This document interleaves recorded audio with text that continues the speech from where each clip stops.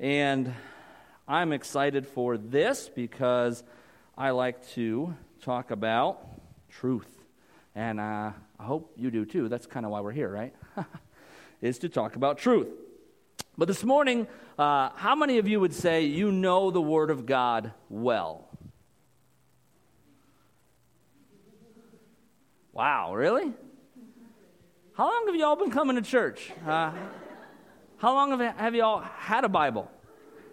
Not many of you are willing to say, I know the Bible well. Really? Okay. We got to work on that. Maybe we need to do some more books of the Bible studies. I don't know. Skip all this topical stuff. Well, these three have boldly decided that they would come up this morning and play a little game of Bible or not Bible, all right? So they're the ones up front, but I'm hoping that we can all engage in this morning. So basically what I'm going to do is I'm going to give you a quote, and I want you to tell me if it's in the Bible or it's not in the Bible, okay? So if we can put our scoreboard up this morning for these people. Okay, our first quote this morning. Yeah, you guys are switched a little bit there. Okay, there we go. Now all the particular people in the room are happy. So myself included. So I thought I got it right when we set up, but I did not. All right, in the Bible or not in the Bible, God helps those who help themselves. Not in the Bible. Fawn says no. Ryan? No. Megan? No. How about you guys? Anybody who thinks it's in the Bible? Anybody who thinks not the Bible? Okay. You would be correct. So everybody gets a point on that one. All three of you, you started off well, okay? Where we go from here, who knows? All right, next quote. This above all, to thine own self be true. Bible or not Bible? Ryan, you're first this time. No? Megan? No? Fawn? Okay. Anybody not Bible? Bible, anybody? Believe this one to be the Bible? All right, one person believes it's in the Bible. This one is not Bible. All right? So you guys are doing good. So you should have been a little bolder with, I know the Word of God well, okay? All right. That was actually a quote from Shakespeare. I forgot to tell you. The first one was Ben Franklin, the first quote there, to God helps those who help themselves. All right, Bible or not Bible? Megan, you're first this time. The Lord works in mysterious ways. Bible? Fawn? Not Bible? Ryan? Not Bible. All right, how many Bible? The Lord works in mysterious ways. Not Bible? Okay, there's like 4 hands went up this time. Y'all aren't even on stage. Be bold. Bible or not Bible? Bible? Those of you. Okay, not Bible. All right? More people on not Bible. That is a hymn by William Cooper. It is not Bible. So Megan does not get the point on that one. We still love you. And my laptop just turned off, so that's always helpful. All right, next one. Don't throw your pearls to pigs. They will trample the pearls, then turn and attack you. Fawn, Bible? Ryan, Bible? Megan? Bible? Okay. Bible? Not Bible? Okay, you guys are doing good this morning. That's Matthew chapter 7, verse 6. So you got that one right. All right, all 3 of our contestants up here, you're doing well. Ryan, you're the first one this round. Find me a woman who can talk to the spirits of the dead. I'll go to her and find out what's going to happen. Bible? All right, Megan?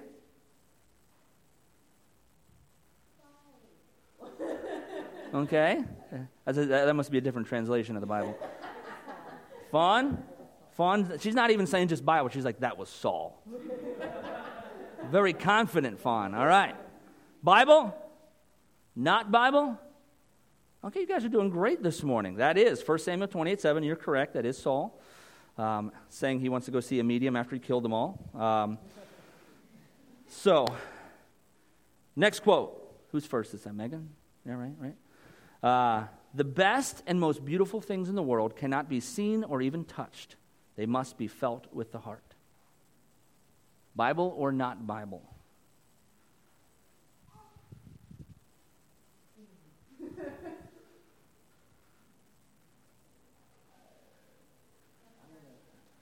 You're going with not Bible. Fawn? Not Bible. Ryan? All right. Bible? Again, the best and most beautiful things in the world cannot be seen or even touched. They must be felt with the heart. Bible? Not Bible. Does anybody know who this is? No? Nope. It makes a lot of sense when you understand the quote. It's not Bible. It's Helen Keller, who could not see or hear. So, yes, so that's not Bible. She did. She's an incredible person. I can't even fathom how she did that. I can barely master one. All right, next. Fawn, you're first. I have been reduced to skin and bones and have escaped death by the skin of my teeth. Okay, Bible and Paul, she's going confident. Ryan? Okay. Megan? Okay. Bible? Not Bible. Okay. You guys are doing pretty good out there. That's actually Job. 19:20. Okay, so that is Bible. All right, Ryan, next quote. I'm starving. Give me some of that red stuff. It's going with not Bible. Megan's a not Bible. Fawn's believing it is Bible. Bible? Not Bible? Okay, that is Bible. And that is Esau. When he comes in from hunting, and he wants some of that red stew. Yes. Yes, these are not all your NIV translations. So, okay, 2 more quotes here. Who's first? Megan, this time? All right. Spread love everywhere you go. Let no one ever come to you without leaving happy. Bible or not Bible? Not Bible. Fawn? Not? Ryan says not Bible. Bible? Not Bible? Okay. You're all correct. That is Mother Teresa. All right? So, good one. Okay. Last one. Last attempt. If you've not gotten any correct, some of you haven't raised your hand once. So, this is your opportunity to try to get one right. Who's first? Ryan? Okay, so Fawn. Fawn is, I think, who's winning? Ryan. Fawn is winning. Okay. Killing it. Don't judge each day by the harvest you reap, but by the seed that you plant. Bible or not Bible? Not Bible. Ryan? Going with not Bible. Okay. Bible? Don't judge each day by the harvest you reap, but by the seed that you plant. Not Bible? That is Robert Louis Stevenson. That is not Bible. So you guys did really good. Fawn, you're the winner. You're the big winner this morning. So,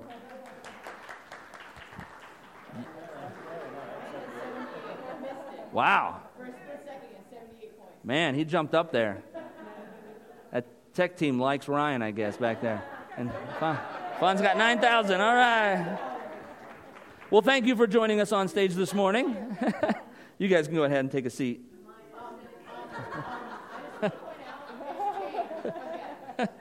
You guys can leave the chairs there. That's fine.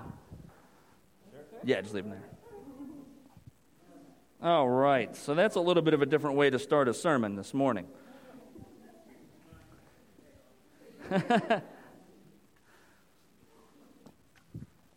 But it's fitting for our sermon series this morning because, as you can see, it's labeled true-ish, okay? So if we don't know what the word says, the whole point of this is to make the point. If we don't know what the Word of God says, it makes us vulnerable to the lies of the enemy, okay? And that, hopefully, you know is very true this morning. And knowing when something is Bible or not Bible, and I was going to use some really tricky ones. I should have used some trickier ones because you guys are pretty good. Next time, I'm pulling out the big guns, okay? But I'm glad that we seem to know the Bible? How many of you now would say, I know the Word of God pretty well? Okay, good, because I'm using you all next time on stage. You guys should know by now. Never raise your hand. No, I'm just kidding. The better we know the Word of God, the better defense we have against the enemy and the lies of the enemy and the schemes of the enemy. John 8:44 says who the enemy is. He was a murderer from the beginning. He has always hated the truth because there is no truth in him. When he lies, it is consistent with his character, for he is a liar and the father of lies. This is who is the enemy of our soul. This is who wants to see us fail, who wants to pull us away from God. And if we are not clear on what the Word of God says, this makes his job so much easier. And so I guessed when I started this, I thought, man, Fawn's going to be really good. Fawn, just so you know, I was going to call Zach up this morning, and he was the only competition I could think of. Like, man, Zach's going to really give Fawn a run for her money. And I was going to pull out the big guns. But Megan and Ryan, you guys know your Bible better than I thought, so fantastic. You guys are pretty good. But the enemy of our soul, he wants to rob us of all that God has for us. And he's going to use lies to do that. If we go all the way back, if we rewind all the way back to the beginning of what God has done and what God was doing, how did Satan convince Adam and Eve to eat of the fruit and fall? Did he give them blatant, outright lies? Was it clearly visible that this guy is a liar and he's just trying to manipulate us and this is so far from the truth, this is so easy to see? Of course not. If you know your Bible, you know that's not how Satan works. And yet, that's how we kind of expect him to work in our lives. We think the enemy's going to make it really obvious. We think Satan's going to make it very apparent when he lies to us, that it's just going to be so easy to see the lies of Satan in our life, in our life, and we don't have to be vigilant against that. That it'll just be so clearly evident when he does. And yet we look back in Genesis chapter 3, verse 1. It says, "The serpent was the shrewdest of all the wild animals God had made. One day he asked the woman, 'Did God really say you must not eat the fruit from any of the trees in the garden?'" So we acknowledge the enemy comes to them, and he is crafty. He knows us better than we know ourselves. And he seeks to manipulate us, to pull us away from God. And I'm going to talk about 3 tactics that he uses when he tries to manipulate us, when he tries to rob us of what God has for us this morning. And tactic number 1, as you can see in this verse, Satan first brings into question what God said. He will question, did God really say that? Did God really say you shouldn't do that sin? Did God really say you have to do this? Did God really say that you shouldn't have sex before you're married? Did God really say that you should actually tithe? Is that a New Testament concept? Did God really say that you should go to church, that you should be involved in biblical community? Did God really say that? And he just puts that little bit of doubt, tries to put that little bit of doubt in our ear and get us to begin to question, did God really say that? Does the Bible really say that? And this morning, you saw a few of them, maybe on 1 or 2 questions, think like, did God really say that? Is that something that God said in his word? And if you've ever been in one of those scenarios, you know what's the best way to figure that out. Go to what God said. Open up your Bible. Begin to dig out what God said in his word. So that's tactic number 1. Satan's going to bring into question what God says. Tactic number 2, and I have slides for these. I'm just forgetting to put them up. Satan changes what God says ever so slightly. He changes what God says. If you in chapter 3, verse 1, Satan says, "Did God really say you must not eat the fruit from any of the trees in the garden?" Now, did God say they couldn't eat from any of the trees in the garden? No, of course that's not what he said. He said what? He said you can eat from all the trees in the garden except one. That's the only one that you can't eat from. And so God Satan first brings in a question, did God really say? But he changes in that just a tiny bit in order to get Eve to question, what did God really say? He said you can't eat from any of these trees. And unfortunately, Eve begins to engage the enemy in this back and forth debate. Instead of, I think she does a fairly decent job in what she does, but at this point, there's really, she hasn't read the chapter on spiritual armor, on the armor of God. She doesn't know all of this stuff. And so she doesn't have some of the tools we have against the enemy. She probably doesn't even know just how manipulative he can be. I doubt God has even brought that because they don't know the difference between good and evil at this point.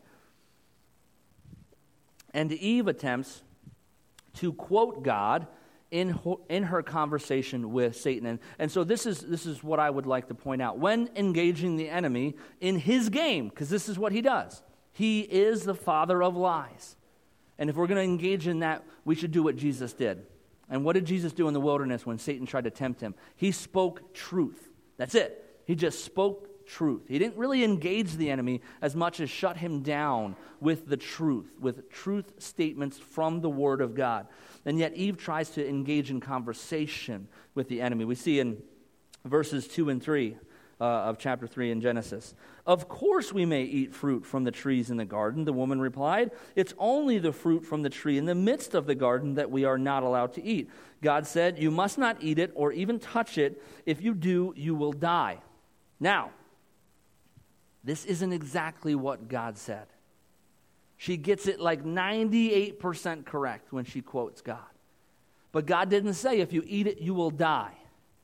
God said, if you eat of it, you will surely die. Now, that might not seem like a big difference in English, but in the language they spoke at that time, that was a big difference. There's a definitive statement as opposed to a future and present statement that God was making. That you will surely die means it's not an exact moment. So you can see here, now we're trying to get into the mind of Eve. The Bible doesn't give us this exact insight, but I'm making conjecture based off of what I was studying this week, and a lot of people believe Eve maybe thought that the tree was poisonous. That and the second she ate from the tree that she would actually die, it would kill her. Instead of understanding what God said, instead of really listening to understand what God said, because God didn't say, when you eat this, you'll die immediately. And yet that's exactly how Eve quotes God. When the truth was, you will surely die, meaning death will come to you. So I'm trying to put this in English terms that makes more sense as to what God actually said. Basically, God said, if you eat from that tree, eventually you will die. And Eve quotes him to say, well, God said, if I eat that, I'm going to die. And so it's not exactly what God said. So she doesn't combat the enemy with just straight truth, but her interpretation of the truth that God had spoken. Eve is exactly right to counter Satan with truth. That's how we battle the enemy, is with truth. But instead of speaking truth, Eve speaks truth-ish. It's mostly true, but not truth itself. And Satan, what does he do? He recognizes an opportunity, and he seizes on it. And verses 4 and 5. You won't die, the serpent replied to the woman. God knows that your eyes will be opened as soon as you eat it, and you will be like God, knowing both good and evil. Is what Satan is saying here true? It's true-ish. It is true for the most part, but it's a lie all the same. Even if what he is saying is true, the manipulative goal he's moving toward is a lie. Convincing Eve, you won't die. Will she physically die the moment she eats the fruit? And see, Satan sees this. He acknowledges that Eve thinks this is poisonous. And so I'll speak a truth that's actually a lie. You won't die. Did she die when she ate the fruit? Not physically, but was there a death? Spiritually, yes, she died. And she fell. And Adam, the bum, was right there with her and didn't stop her, and I would consider it more his fault than anybody's. He was supposed to be in charge, and he was supposed to be guiding her spiritually, and just sat back and took a back seat while humanity fell. Wasn't just Eve. But Satan recognizes, man, Eve doesn't know the truth. She knows truth-ish. And he seizes on the opportunity because he recognizes she's not totally clear on what God said. So, tactic number 3. Satan uses half-truths to lie. If you don't know this fact, then write it down, circle it, underline it, do something about this, because this is the enemy's greatest technique in lying, is he uses a little bit of truth, just enough truth that it sounds right, but it's a lie. It's truth-ish. And that's why we're going through this series called True-ish, because of what the enemy does. Does God want us to be happy?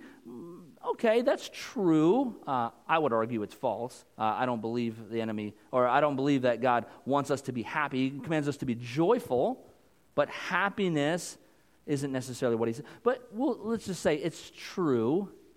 And so we can decide, well, God wants me to be happy. God wants good things for me. We'll say that. That's a truth statement.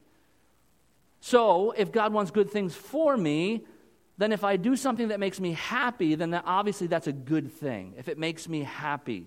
Now we're starting to move away from truth to true-ish. And so if it makes me happy to live with my boyfriend or girlfriend before we get married, well, then that's okay because God wants good things for me. He wants me to be happy. If it makes me happier to spend my money in this way and not be a good steward of my money, well, that's okay because it makes me happy, makes me feel good. It's good things for me. I know I can't actually do what I'm supposed to be and not be a good steward of my time and my finances and things like that, but I'm happy. And that's a good thing, right? Now it's true-ish. It's not truth anymore. One of the big lies that Satan's able to convince Eve of at the beginning of time here is he convinces Eve that she can have what she wants without the consequences that God warned her about. That's what the enemy does here, and he does it in such a crafty way, and he's magnificent at what he does here. Is the whole, seemingly from what Eve says, the reason she doesn't eat from the tree of the knowledge of good and evil is why? Because of the consequences. She's afraid of the consequences. Death. She doesn't know death. No one has experienced death yet, and she doesn't want to, so she stays away from the tree. I think this is also important to note here as she engages with the consequences instead of talking, well, God said not to, and that's it. Boom, done. Should have been the answer. God said not to. I'm walking away. Instead of, well, God said not to because of these consequences. And then what does the enemy do? He says, well, those consequences, they aren't really that bad. They don't actually exist. Don't worry about the consequences. And so Eve believes she can have what she wants without the consequences. And this is the statement I want us to walk away with this morning. What we believe determines how we behave. What we believe determines how we behave. Satan didn't try to change Eve's behavior. He tried to change her beliefs. Her belief that the consequences wouldn't apply to her. That the consequences didn't exist. The belief that what God said was true-ish, but not truth itself. Verse 6, what do we see happen? The woman was convinced. She saw that the tree was beautiful, and its fruit looked delicious, and she wanted the wisdom it would give her. So she took some of the fruit and ate it. Then she gave some to her husband who was with her, and he ate it too. Eve believed something that was true-ish, and the human race fell. Some of us believe we can have what we want without the consequences. Satan has convinced us the consequences don't apply to you. You're special. You're different. It's 2021. Come on. The consequences don't exist anymore. What God said about that was true-ish. There's truth in it, but it no longer applies. So the enemy tries to turn around. The master of true-ish tries to convince us that's who God is, that he is true-ish. Some of us have believed this lie. I know God says to live like this, but I'm not doing anything too terrible. I'm not living like other people do. I'm not murdering anybody. I'm not stealing from God. I'm not doing all these horrible things, so I'm good still.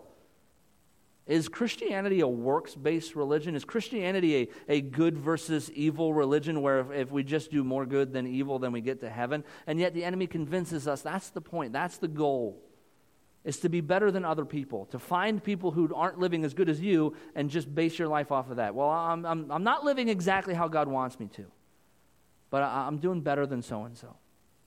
I'm not going to ask you to raise your hands this morning, but if I were to ask you, are you living in the will of God? Are you doing the things that you know God wants you to do? Are you living in a way where every week you can pause for a moment and say, you know what? This week, I lived in the way that I know God wanted me to. Because if you're not, then you're probably convinced that God is true-ish. That as long as we live an ish lifestyle, that we're good. If we live Christian-ish, that's okay. I know God, he's lowered the bar for me. He knows my circumstances. He doesn't require exactly what he said in his word of me. He gives me like a special gray area to live in. What God says is black and white. And what we believe determines how we behave. You might be asking, well, what is truth? What are we talking about here? This word truth. What is truth? Well, you wouldn't be the first person to ask that question. In John chapter 18, verse 37, into the first part of 38, Pilate said, "So you are a king?" Jesus responded, "You say I am a king.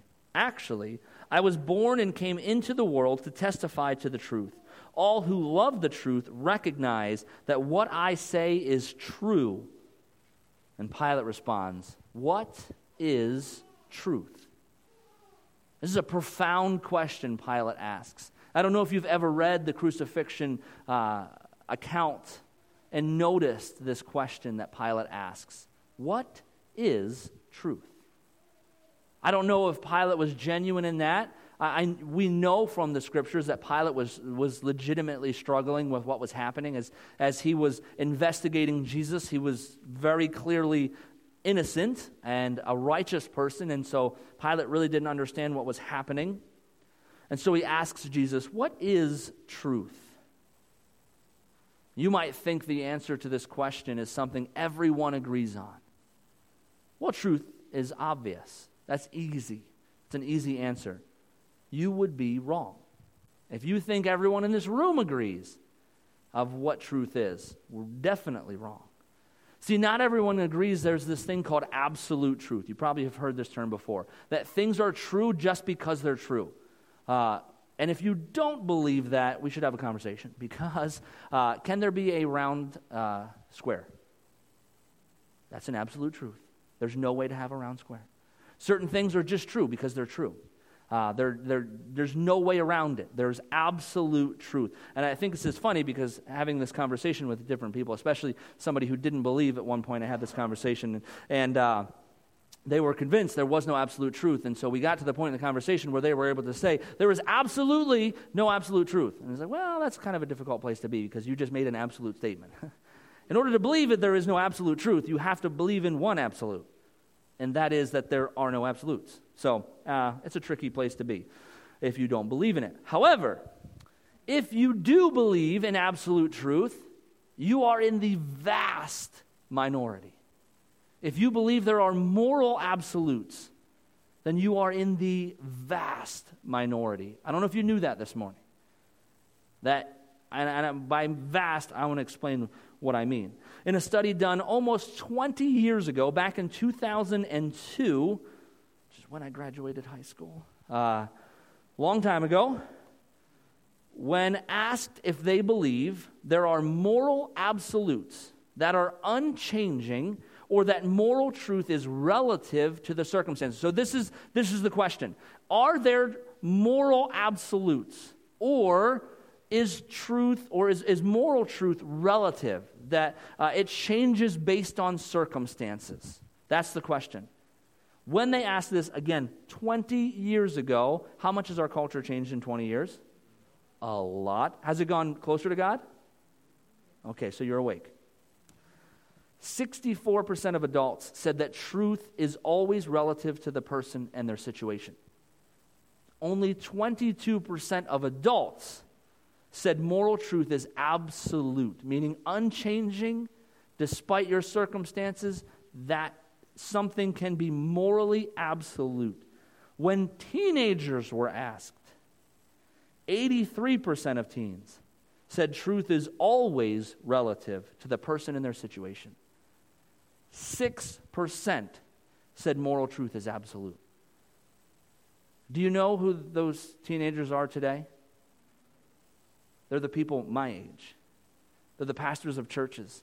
They're the parents raising the next generation. And if you think they've moved closer to moral absolutes, if you think they've been more convinced that things are absolute, you'd be wrong. That 6% of who are now adults, I would venture to guess, has maybe halved. Maybe 3% would believe there are moral absolutes. That doesn't shock you and worry you. Man, you need to wake up.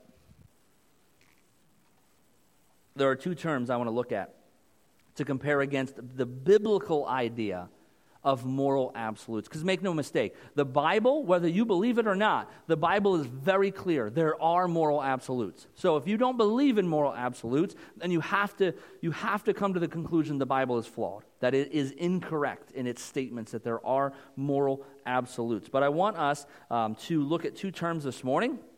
Because as you engage with people, anybody who is, I would argue, 50 or younger, just acknowledge you're dealing with a probably at least 94 percentile who do not believe there are moral absolutes. So you should know these two terms because they are what most of our culture, most of the people in the world live in, one of these two camps. And they're the terms relativism and subjectivism. And I said them without messing up, so I'm pretty proud of myself. The second one is difficult to say. Both of these beliefs claim there is no such thing as absolute truth, but they believe it in a different way. So, relativism versus subjectivism. Relativism believes it is the claim that knowledge, truth, and morality exist in relation to culture or society, and that there are no universal truths. So this relativism camp believes, the moral truths are based on the culture. They're based on the people. Like we in America would say, slavery is bad. We would argue that. There are other cultures in the world that still engage in slavery, and they would say, for that culture, it's not evil. It's not wrong for that culture because it's based on culture. That's relativism. Subjectivism is the claim that knowledge is merely subjective and that there is no external or objective truth. So they would say it's not based on culture, it's based on the individual. If you think it's wrong, then that's good for you. If you don't think it's wrong, then that's good for you. Whatever you want to, however you view it, that's your viewpoint, and kind of that, you are in charge of yourself kind of idea. That's subjectivism. Relativism says the way we perceive morality is shaped by culture and society. Well, you believe that's wrong because of where you grew up. You believe that's okay because of how you grew up. That's what relativism says. Subjectivism would say the way we perceive morality depends on our own mental judgment. That if you perceive something to be wrong, then that's completely within yourself. That's all you. Or if you believe it's okay to do, then that's your viewpoint, and you should just do it then. That's subjectivism. Relativism says morality exists in relation to culture, traditions, and society. So, right or wrong, that's just something you learned. They would argue that those of us that have attended church for a long time, that they would say, well, you think that's wrong because you went to church. You think that's wrong because, you stepped foot in a church at one point in your life. And that they told you that it was wrong.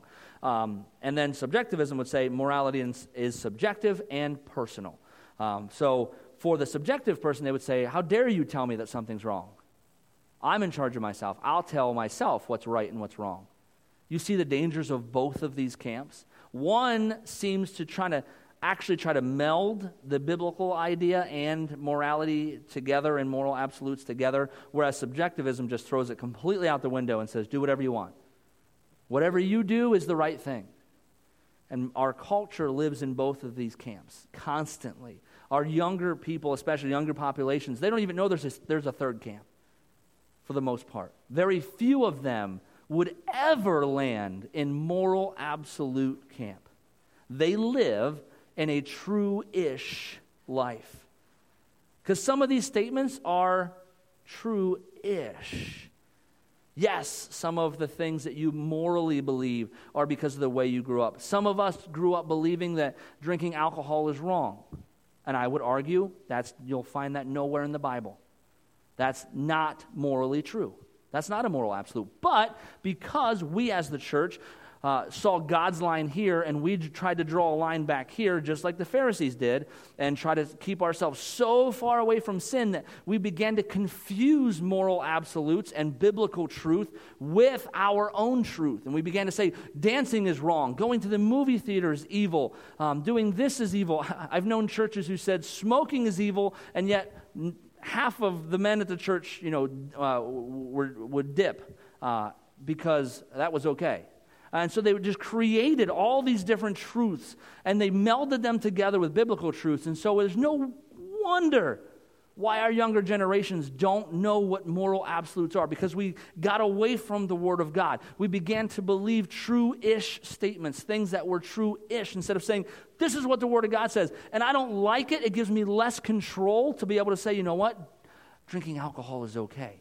But for some of you, it's not okay.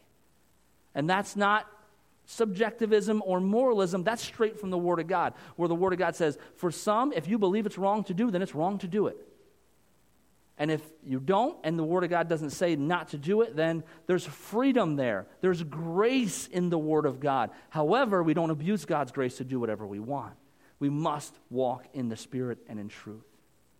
The Word of God is very clear on these things, and yet we've created some of our own truths around that and tried to claim what we say is moral absolute. And then as kids age, as they got smarter, as they got more educated, they realized some of the stuff you told me is not in the Bible. And so there must not be moral absolutes. And we kind of led them there. And unless we're willing to say, as a whole, we repent. We repent of putting out true-ish statements and peddling them as truth. Forgive us, and let's get back to the Word of God and get back to what God said. What does this mean for us? Relativism, moralism, all this weird stuff. It means beyond a shadow of a doubt, there are people in this room this morning and people watching who do not believe there are absolutes. And I would argue a good part of that is our fault, church. We led them there. We led them into a gray area of true-ish, and yet made statements of, this is truth. And so we have led them to a confused place. And we have, like stiff-necked people, refused to repent of that mistake and say, this is on us, younger generation, those who don't believe in moral absolutes. Instead of condemning you, instead of pointing our fingers at you and calling you names and putting shame on you, let's put that on our shoulders and recognize we've had some part in this. And we'll take that to the cross and we'll give that to Jesus, and we'll turn and welcome those who would argue with us about absolutes. Instead of trying to shame them or make them feel stupid or make them feel not welcome in the church, to say, hey, let's sit down, let's have coffee, let's talk about this. Let me hear your perspective on this. And then let's look at the Word of God and maybe see what that says. Some this morning are legitimately asking the question that Pilate did. What is truth? They don't know. They're legitimately confused. as to what truth is. They want to know what is truth. Because if you're living in this place of subjectivism or relativism, then there's nothing to stand on. Everything is sand. There is no rock to stand on. There's nothing absolute to lean on. Everything is moving, shifting, and there's no solid ground there. And so I would believe many would lean into the truth of moral absolutes if we could show them where that is in the Word of God. But if you're asking what is truth, I have the answer. Truth isn't a what, it's a who. John 14:6 very clearly says, Jesus told him, I am the way, the truth, and the life. No one can come to the Father except through me. You wonder why the younger generations are really diving into this thing we call universalism, where everybody's going to heaven. It doesn't matter what you do. It doesn't matter who you worship. It doesn't matter what God you follow. Everybody's going to wind up in heaven because God is so good and he loves people. Does God love everyone? Truth. Does God want anyone to go to hell? Truth. So everyone's going to heaven. True-ish. That's where they've gotten. They used truth to get to a lie. All the truths that they use to get there are all true except the final statement. And that's where the enemy wins, because he's the father of lies. And when he lies, it's consistent with his nature. It is who he is. And if you think you're going to beat him, you're wrong. If you think that you can sit down at a coffee with somebody or lunch with somebody of a younger generation and you can convince them there are more absolutes, you're wrong. The enemy's better than you. He'll be ahead of you, and he gets much more time with that person than you do. However, you lean into the Word of God and let the Holy Spirit speak, he'll win. The enemy's got nothing on him. And so when we can lean into truths like this, Jesus very clearly says there's no way to the Father except through him. That means if you worship Allah, if you worship one of the 4,000 gods in Hinduism, you're not going to heaven. That's not Jesus. No matter what anybody tells you, Jesus is the way, the truth, and the life. Many believe this is false. This is a false statement. And what we believe determines how we behave. We've covered that. That's kind of the point of today's sermon. What we believe determines how we behave. We can see that in our culture. If you look at our culture, does it say that we believe in moral absolutes? No, because what we believe determines how we behave. We can follow this backward. Look at how you behave, and it'll show what you believe. If you're living however you want to live, if you're completely disregarding the Word of God, if you're basing your Christianity off of somebody else's and just trying to stay ahead of somebody else and being better than somebody else, then you believe the Bible's true-ish. Do you believe the Bible is true this morning or true-ish? Well, I can probably look at how you behave and tell you what you believe. Do you, when you find yourself in a place outside of what God says, outside of the truth of God, do you immediately repent and say, I must get right with God because his word is true? Or do you believe, it's not that bad? Do you engage with the enemy and allow him to speak true-ish statements over you to say, well, you're not killing anybody, you're not hurting anybody, that sin doesn't hurt anybody, so it's okay. Because the point of the Bible is to be a good person, to be morally upright, to be a nice individual. And as long as you're achieving that goal, then what you do doesn't really matter. God's not too concerned with the minutia of your life. As long as you can pat yourself on the back at the end of the day and think you're a good person, that's what God wants for you. That's true-ish. Yeah, God wants you to be upright. He wants you to be a good person. But more so, he wants you to be righteous. He says, be holy as your heavenly Father is holy. Perfection is the bar God has set. And he doesn't lower it for anybody, for any circumstances, for any reason. The bar is perfection. And God says, this is what you should work toward until you take your last breath and then you step into perfection. There is never a moment or a day where you can just kick back and say, you know what? God's lowered the bar for me because I'm special. You might this morning, maybe you're not a churchgoer, you might look at the Christian movement and you determine the Bible must not be true based on the lives of those who follow it. And I wouldn't fault you for that. But I would argue that's the equivalent to going into a gym and upon seeing people who are not in peak physical condition determining, well, exercising must not work. Because I see that person over there and they're not in shape. So this must not work. That's the equivalent to me of watching Christians try to live out the Bible and say, well, the Bible must not be true. Because look at all these people. They're so messed up. They're judgmental. They're horrible. That one person I know who says she's a Christian is the meanest person I've ever met in my life. And so the Bible must not be true. And that's a true-ish statement. Because if the Bible was true, if that person believed the Bible was true, they wouldn't be living that way. And that's truth. However, we're messed up people.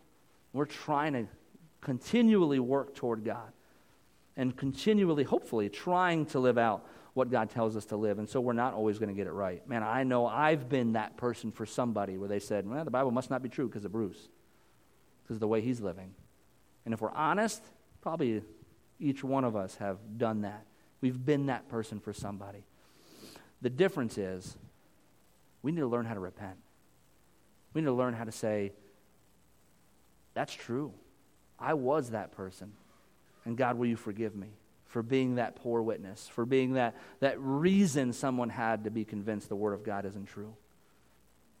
If you believe the statement that Jesus is truth, is in fact false, I want to challenge you to something this morning. If you say you're an open-minded person, if you say that you're willing to grow and learn, I challenge you to read the book of John with an open mind and come to your own conclusion on who Jesus is. There's a lot of people who believe Jesus was a good person. He was a good teacher. They don't believe he was God. They don't believe everything he said was true. They believe what he said was true-ish. And I would argue that option doesn't exist. A good person wouldn't claim he was God and start a following and tell them to continue what he started if he was a good person and wasn't God.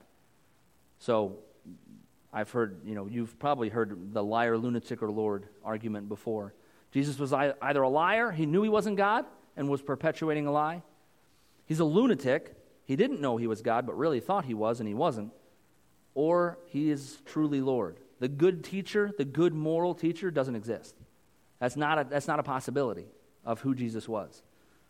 Because he definitively said he was God and believed he was God and told people he was God and then started a following and told people to continue this truth. And that's why we're here this morning. Over the next few weeks, we're going to look at the lies that some of us believe. The things we've believed to be truth and were just true-ish. We're going to dive into this gray area we live in because, see, here's the thing. We have the Spirit of God within us, which is complete truth, which is complete perfection, which is holiness, and yet it's encased in a body that is not perfection, not holy, not righteous, that we war against our flesh nature and our spirit nature. And so that's why as you look at your bulletin and you see, I don't believe we live in a gray area of truth. I believe we live in this place between heaven and between hell, and God calls us to bring heaven down to earth as it is in heaven. And we're supposed to live a life that is complete truth, but we constantly find ourselves in the middle somewhere. And unless we know the truth, we will live in a gray-ish existence and not what God wants for us. We will live a true-ish life. We're going to look at these lies over the next few weeks. Lies that we believe and some that we want to believe. That we haven't sat down and said, you know what? I know that's a lie. I just haven't ever spoken it because I just wanted to believe it. We're going to look at things that are true-ish. And this is going to be a great invite series. If you know someone who would benefit from this, I don't often encourage you to invite because most people will say no. But this is one of those series where we're going to talk truth and we're going to talk honesty as we go through this series. And so if you've been waiting to invite a neighbor, a friend, a coworker, I really encourage you, invite them over the next few weeks. We have cards back there on the table, and I will strongly encourage you as you leave, grab a couple cards. And if somebody hands you something this week, hand them one of those cards. And just say, hey, this is the church I attend. I'd love it if you join me sometime. But on the back is a website called truelife.org. Answers a lot of life's tough questions. If you ever have questions about faith, you can jump on there. There's a lot of good video answers to that. Very simple, very easy.